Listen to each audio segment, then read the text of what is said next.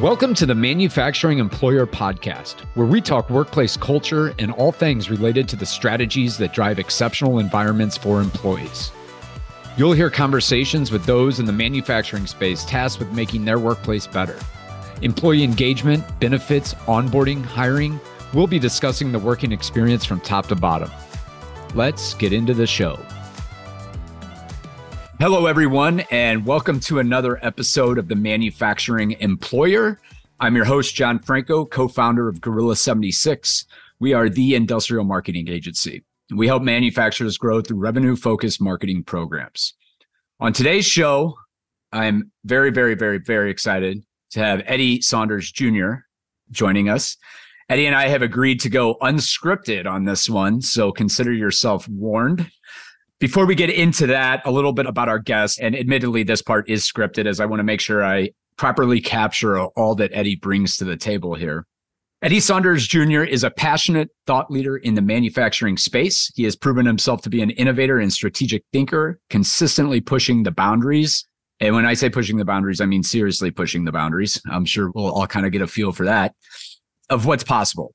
Throughout his career, Eddie has built a reputation for his ability to create compelling and effective marketing campaigns that drive results. Eddie is a firm believer in the power of empathy and uses this approach to connect with customers and build long-lasting relationships. He is also a sought-after speaker and thought leader, regularly sharing his insights and expertise with audiences around the world. Eddie is a true innovator in the manufacturing space and is proud to help take industrial marketing to the next level. Eddie, welcome to the Manufacturing Employer. Man, it's so awesome. I've heard a lot of the content that you've been producing, and Gorilla is always just spitting out absolute fire. So anytime that I have a chance to collaborate with you or anyone on your team, I will run headfirst at that opportunity. So thank you for having me, man. Absolutely. And I love the energy because I was telling Eddie before we started, it's Friday. We're recording this on a Friday, and we're in the middle of this 100-degree heat wave. This week has been a very busy one, and I'm limping to the finish line. And I was like, I need some energy here. And Eddie couldn't have been a better guest for this show. So I guess let's just kind of start. Your background, there's some marketing in the background. There's some manufacturing in the background. How did you end up where you are now, specifically in the manufacturing space? What did that journey look like, and how did you get into the manufacturing space? Yeah, I was subjected to manufacturing from a very young age. I watched my dad work in a specific plastics manufacturing facility from before I can even remember. And it's honestly been an inspiring story because he is that classic old story of the guy who started very base level and quite literally worked his way up and now is second in command of the entire company. And to be able just to watch him grow like that, it's been awesome to see, just me personally watching my dad do that. But it's been equally inspiring to where when I was in my teens, I did dabble in some manufacturing roles, just kind of get my hands in the dirt, if you will. Got that Midwesterner, let's just get our knuckles into the dirt type of feel. So loved that. And then through that, I was always really passionate about marketing. I knew from when I was really young, I was going to do marketing in some type of way, form, or fashion. And it's just so ironically, I think about 5 or 6 years ago, I was able to then blend those two passions together. And it's been nothing but upward and amazing opportunities and lots of noise made since then. That's perfect. And that's a great segue, actually. And truly, everyone, this is unscripted. But a big reason that this podcast came about was we are a marketing agency. And I think when you think of marketing, you think of attracting new business. But for some reason, we don't think about attracting employers, showcasing our brands to prospective employees, I guess. And we all know right now in the manufacturing space, especially, a lot of these companies are hurting for people. We hear it often from clients, potential clients, whatever. We can't find people right now. So I guess what are your thoughts on just marketing a company as an employer brand? How can a company attract the right talent? What channels should they be using now? Where should they be fishing for great employees, I guess? Sure. Well, I definitely think reverse engineering with intention, because we all want to create a solid message, right? But we also need to know who it is that we're trying to speak to. So just like in a marketing strategy, if you're marketing externally to earn that business, you bring a good point. Not enough people think about how they're going to attract that next generation to fill those gaps that are clearly existing and clearly not getting filled. So I'm a big proponent of social media by all means, because it's almost a guaranteed distribution of attention, and you can even target the specific end users. But before before you even have that type of strategy, are you really putting your best foot forward as it is? Like, so information is a commodity in 2023 and has been for quite some time. And just like we do reviews and research when we're getting ready to purchase something on Amazon or purchase something anywhere, right? When we're getting ready to make an employment decision, do you think we do any less research? You think we're not checking socials? We're not checking the website? So if you have just a large amount of information, I mean, it really just creates more relevancy. But if I look at your company and you have social media profiles, but there's been nothing active for quite some time, you may not take into consideration that millennials and Gen Z are going to look into things like that and put weight to it. But we are, and we do. And there are so many that are clearly missing the mark. We probably do it more so than any generations in the past. And it's only doubling down, right? Like I can't tell you the number of companies, and this isn't just manufacturing, this is a lot of spaces. I'll go to their Glassdoor and I'll see that they have 2 reviews and a 2-star rating, but I know they're a great company. I've worked with them. I know people that work there. And as I do a little digging, what I basically learn is like, there's just no ask, and not an ask of, hey, would you go write a great review for us? But hey, employee X, you've been here 6 months. We always appreciate feedback. Would you consider writing a review on Glassdoor? Give us your honest opinions only. If you have a good work environment, there's a pretty good chance that you're going to get a positive review, and you're going to build up a series of good positive reviews so that when that one person does have a bad experience, or maybe you have to terminate someone and they're like, okay, well, I'm going to come I'm going to come throw gasoline and throw a match on your business online. Well, it doesn't hurt as bad because it's strange to me that we don't see more companies doing that, I guess. Because it takes effort and they don't think that it matters. But individuals like yourselves and other entities that are forward thinking, that are so in tune with their stinking people, you do get it. And that's why you implement it. That's why you put value on it, because I'm just going to go back to my original point. Information is a commodity, and Google is my parent. And if I want to know something about you and your company, I'm going to go to Mama Google and I'm going to look at 2-3 pages deep, especially if I'm someone that has talent and I'm considering my next career move, because it's not going to be, I just want a new job. I want a career defining opportunity.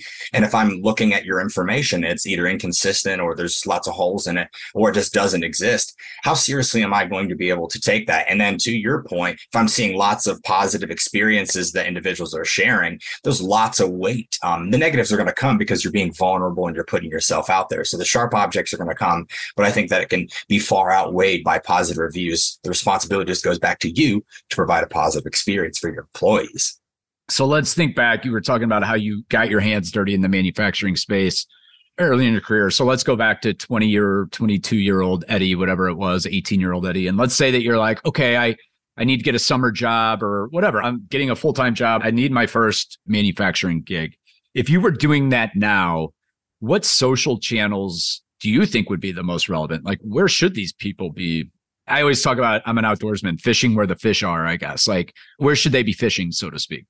Sure. I mean, and just going back to specific social media profiles, I get that not every employer wants to update a LinkedIn page or wants to update their specific like Facebook or their Instagram or things along those lines. But I think we can all tell that LinkedIn is an absolute hub for the fish. All the most talented fish are there. So if you have a forward represented brand and have, again, consistent information, and you show some activity, and God forbid you do a couple collaborations with industry relevant individuals, you're going to put yourself leaps and bounds in front of other individuals. So when you're fighting for talent, which is happening everywhere, and you've got somebody on the fence, what do you think that differentiator is going to be? If you both have a website, if you both have one pagers, if you've given them both good interview experiences, what's going to be that thing that puts them over the edge? Because talent nowadays, I'm hearing, is worth that little extra effort. It's so hard. I never imagined, I've talked about this on previous episodes, I never thought the people side of running a business would be the hard part. I don't know why I thought that. I guess I thought because I have paychecks that I give out every 2 weeks or whatever, 24 times a year.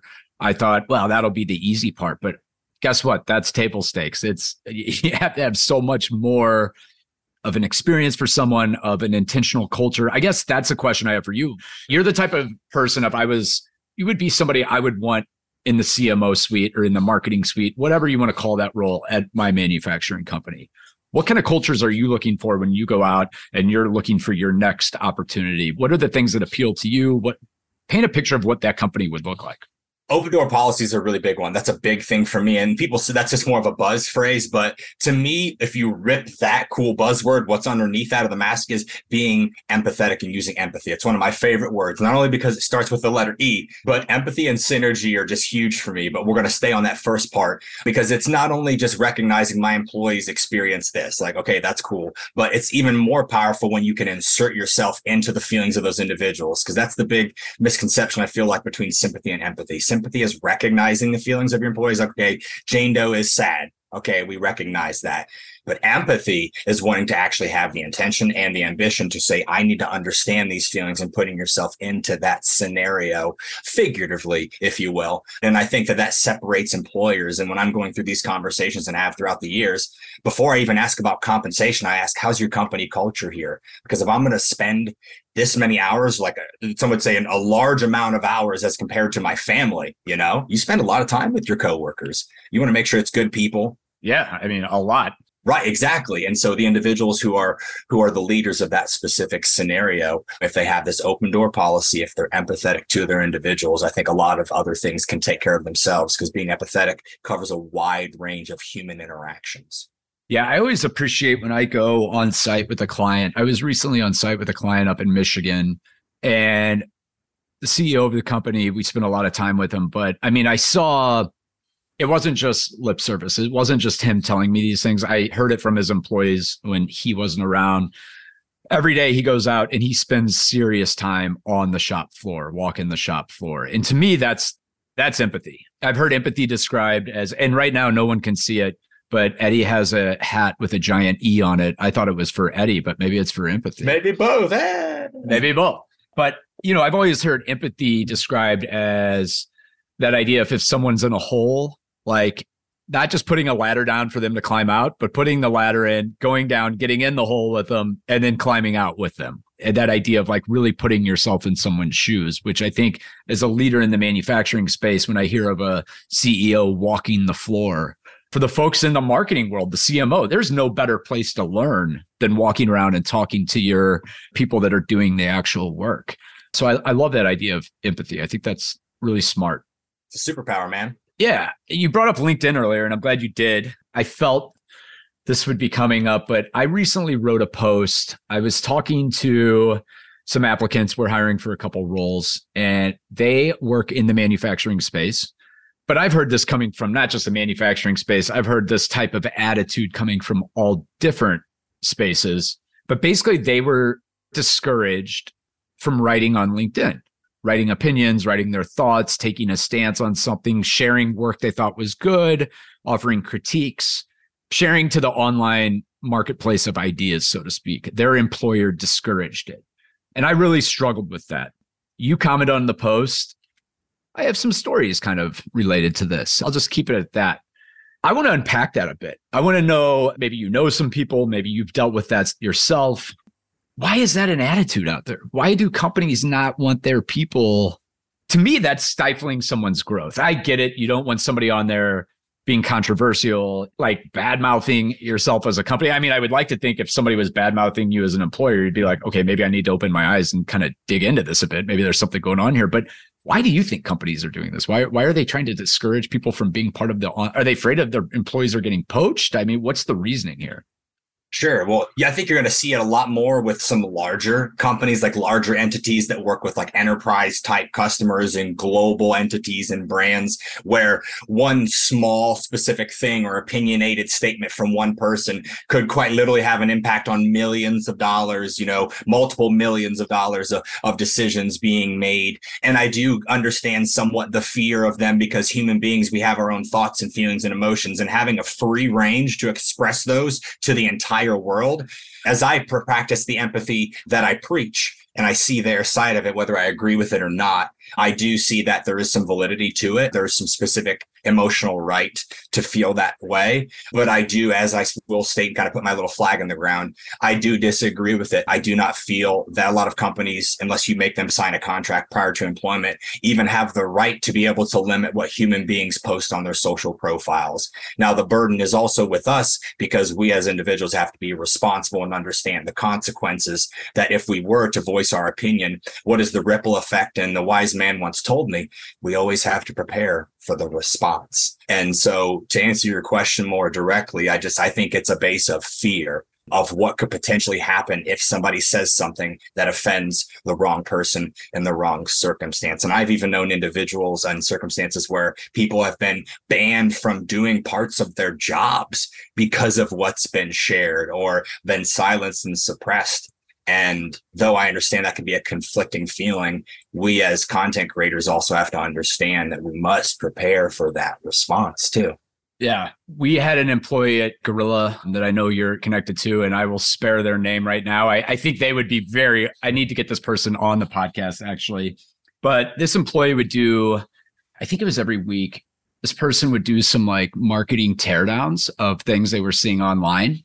And it really ruffled some feathers of people in the space. And Joe and I would get phone calls from angry people. And they'd be like, I can't believe you're letting one of your employees do this and whatever. And I was like, that's not my right to control. And honestly, I agree with what they're saying. Like, I mean, this is somebody just taking a stance, and it was never like anything that bad. There's no doubt that employee built such a strong LinkedIn presence and is such a powerhouse in that space now. We have an event coming up that we just announced, and we're trying to get this person who left our company. Mind you, we lost this employee likely because of how much attention they were getting online. We lost them, which was a bummer for us, but like, I'm super proud of that growth. But we're trying to bring that person back as a speaker for a big event we're having soon. So, I think about the exposure that we have gotten from our commitment to LinkedIn. And look, for us, it's LinkedIn. It could be in a different space, in a manufacturing space. Maybe it's something with Instagram or showing off like more of the behind the scenes of a process or whatever it is. But I can tell you, our culture has gotten way better. It's perceived that we have a very transparent culture. We don't hide things, which is true. And it's also driven a ton of new business. I was talking with Joe today, and we were sitting with our CFO, and it was like, where's new business coming from right now?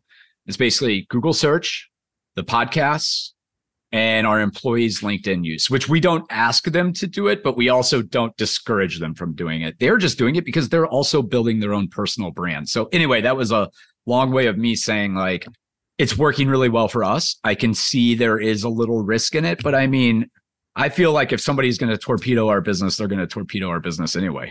A bad apple is going to be a bad apple regardless. I don't argue this whatsoever. And to solidify your point, John, and put the feather, kind of in your cap where it belongs, I've learned more about your company's culture and your company in general by your employee social activity than I have from our extensive conversations between yourself and with Joe, which we've had extensive conversations. But I've learned more about your company and your culture from their social activity. And that's the Kool-Aid that everyone gets to drink, for lack of a better analogy, because it's fantastic, because it's humanized your brand in a fantastic way. And you clearly see results from it. But there are two sides to that coin we cannot ignore. No, you're right. And it's funny, like we have had a lot of conversations at this point, but even before we had our first conversation, I felt like we knew each other really well. And it's kind of one of those things where like, the first time we talked, it was one of those like, I can't believe we've never actually talked. Like we know each other, but we don't know each other. Right. That's why IML is so successful. You have marketers from across the industry and the country that connect, and they cannot talk to each other, exchange a single, piece of text, within a month's period, but everybody reconnects, and it's fantastic. And it's the same concept. It's that hive mentality, and you very much have it figured out, and your people speak for you. They speak volumes for you, man. I agree. And I appreciate the kind words, Eddie. Where are you finding inspiration these days? Like what's inspiring you? Are you reading anything? Are you watching anything? Are you listening? Like what's kind of motivating you right now? Just getting you excited, I guess, giving you new ideas, et cetera. I mean, AI is really changing a lot within the marketing world. And it's funny because, as we all know, I mean, we don't like to say it, but it's kind of the truth, that manufacturing in the marketing world is typically, not all the times, typically a couple of years behind what a lot of other industries are doing. And so that's why some of these newer pushing the envelope concepts work really, really well. There's a way that you can go about it. There's a bunch of different strategies, but I just think it's just continuing to push the envelope. Nothing is doing that right now more than AI. And knowing that it's not going to take marketing's jobs, it's going to make life easier. And I think that individuals right now who are ahead of that, not only just in the marketing world, but manufacturers who kind of embrace that, it really is inspiring stuff because it's a way for us to work more efficiently. And, that's the less cliche answer. Of course, I'm driven by my children and all the amazing things that, my family gets me into, and those adventures, those are always pressing me in the right directions. But when it comes to what's inspiring me to want to challenge myself and looking in the specific employment, marketing, and manufacturing world, AI, it's pushing all the envelopes, and I love it. That's cool. Yeah, I've been wondering, we've been hiring for 3 roles, and I've been wondering from the HR front, I'll get an application and I'll be reading it and I'm like, was this written by AI? And then I go back to the original question of, do I care? Now, obviously, if I'm trying to hire a copywriter, maybe that's different. But it's just like, I kind of think of it like, do I care if my CFO uses a calculator? Like, I don't. I just care that that number's right. So, I mean, obviously, we need people to be able to think. And I think those are the things you try to dig into in the interviewing process. But I'm just wondering what level of, and I don't think I'm not asking you this. I don't think anyone knows the answer to this at this point. But I'm wondering, I'm sure that some of these applications, people are running the questions through AI and just copying and pasting whatever the ChatGPT or whatever is telling them to answer a question. But yeah, I'm with you. I think it's super exciting. I think it's going to obviously have a massive effect on our primary business, which is marketing. I think it's going to have a massive effect on the HR side of things. I think it's like anything. If we learn how to harness it properly, it's going to have way more positives than negatives. And I don't think it's something we should be scared of personally. Sure. No, and I completely understand. And even though I don't have any clear experiences of, I know this is happening. Yeah. I don't think any of us do. I would be so surprised. I can almost guarantee that the AI is being used on, because why wouldn't you? If you know how to speak to, if you know how to input into AI or ChatGPT, things like those. Oh man, my LinkedIn bio, 100% is probably 60% ChatGPT. No joke. I don't care who knows that because it's so good. And in fairness, I can hear, there could be some people that work in the manufacturing space out there that aren't on the HR side, but maybe are on the employee side saying, wait a second, don't get upset about me using that. You've been using tools forever. They like pull resumes out, right? Like if something's not written correctly, bam, goes to the pile, just kind of that automation. So we've been using this stuff. I think about that often. I'm like, this isn't like, yes, it's way more prevalent now, but there's been a lot of these tools that have been kind of active for a bit now.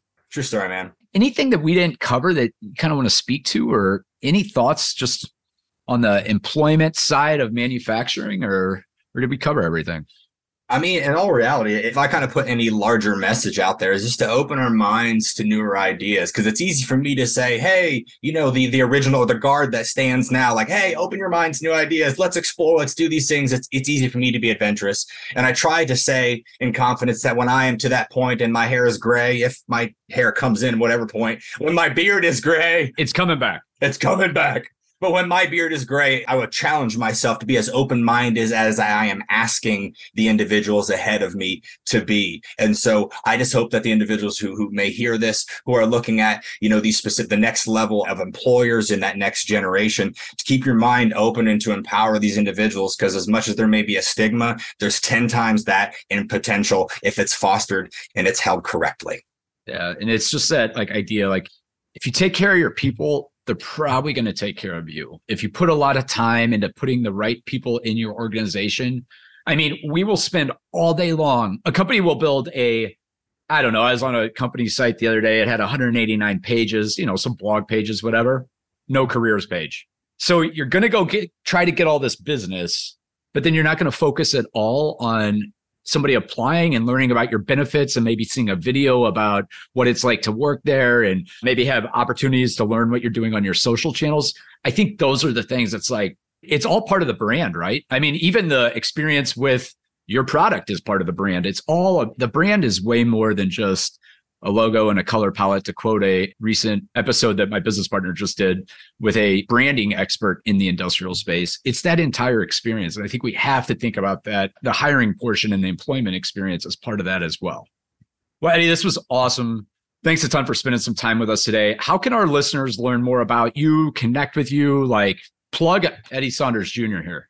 Yeah, LinkedIn is my primary platform. It's Eddie Saunders Jr. It's something I really love. I put a lot into. I love sharing industrial marketing content, just self-care, things along those lines. It's a huge component of who I am and the empathy message. So that, as well as I am on Facebook, as well as Instagram. But hey, be happy to connect with anybody. I'm just a DM away. Awesome. Well, thanks again for your time. To our listeners, thanks for tuning in. I'll catch you on the next episode of The Manufacturing Employer. You've been listening to the Manufacturing Employer Podcast. To ensure you never miss an episode, subscribe to the show in your favorite podcast player. If you'd like to learn more about our approach to industrial marketing and the role that company culture has in moving manufacturing forward, visit gorilla76.com.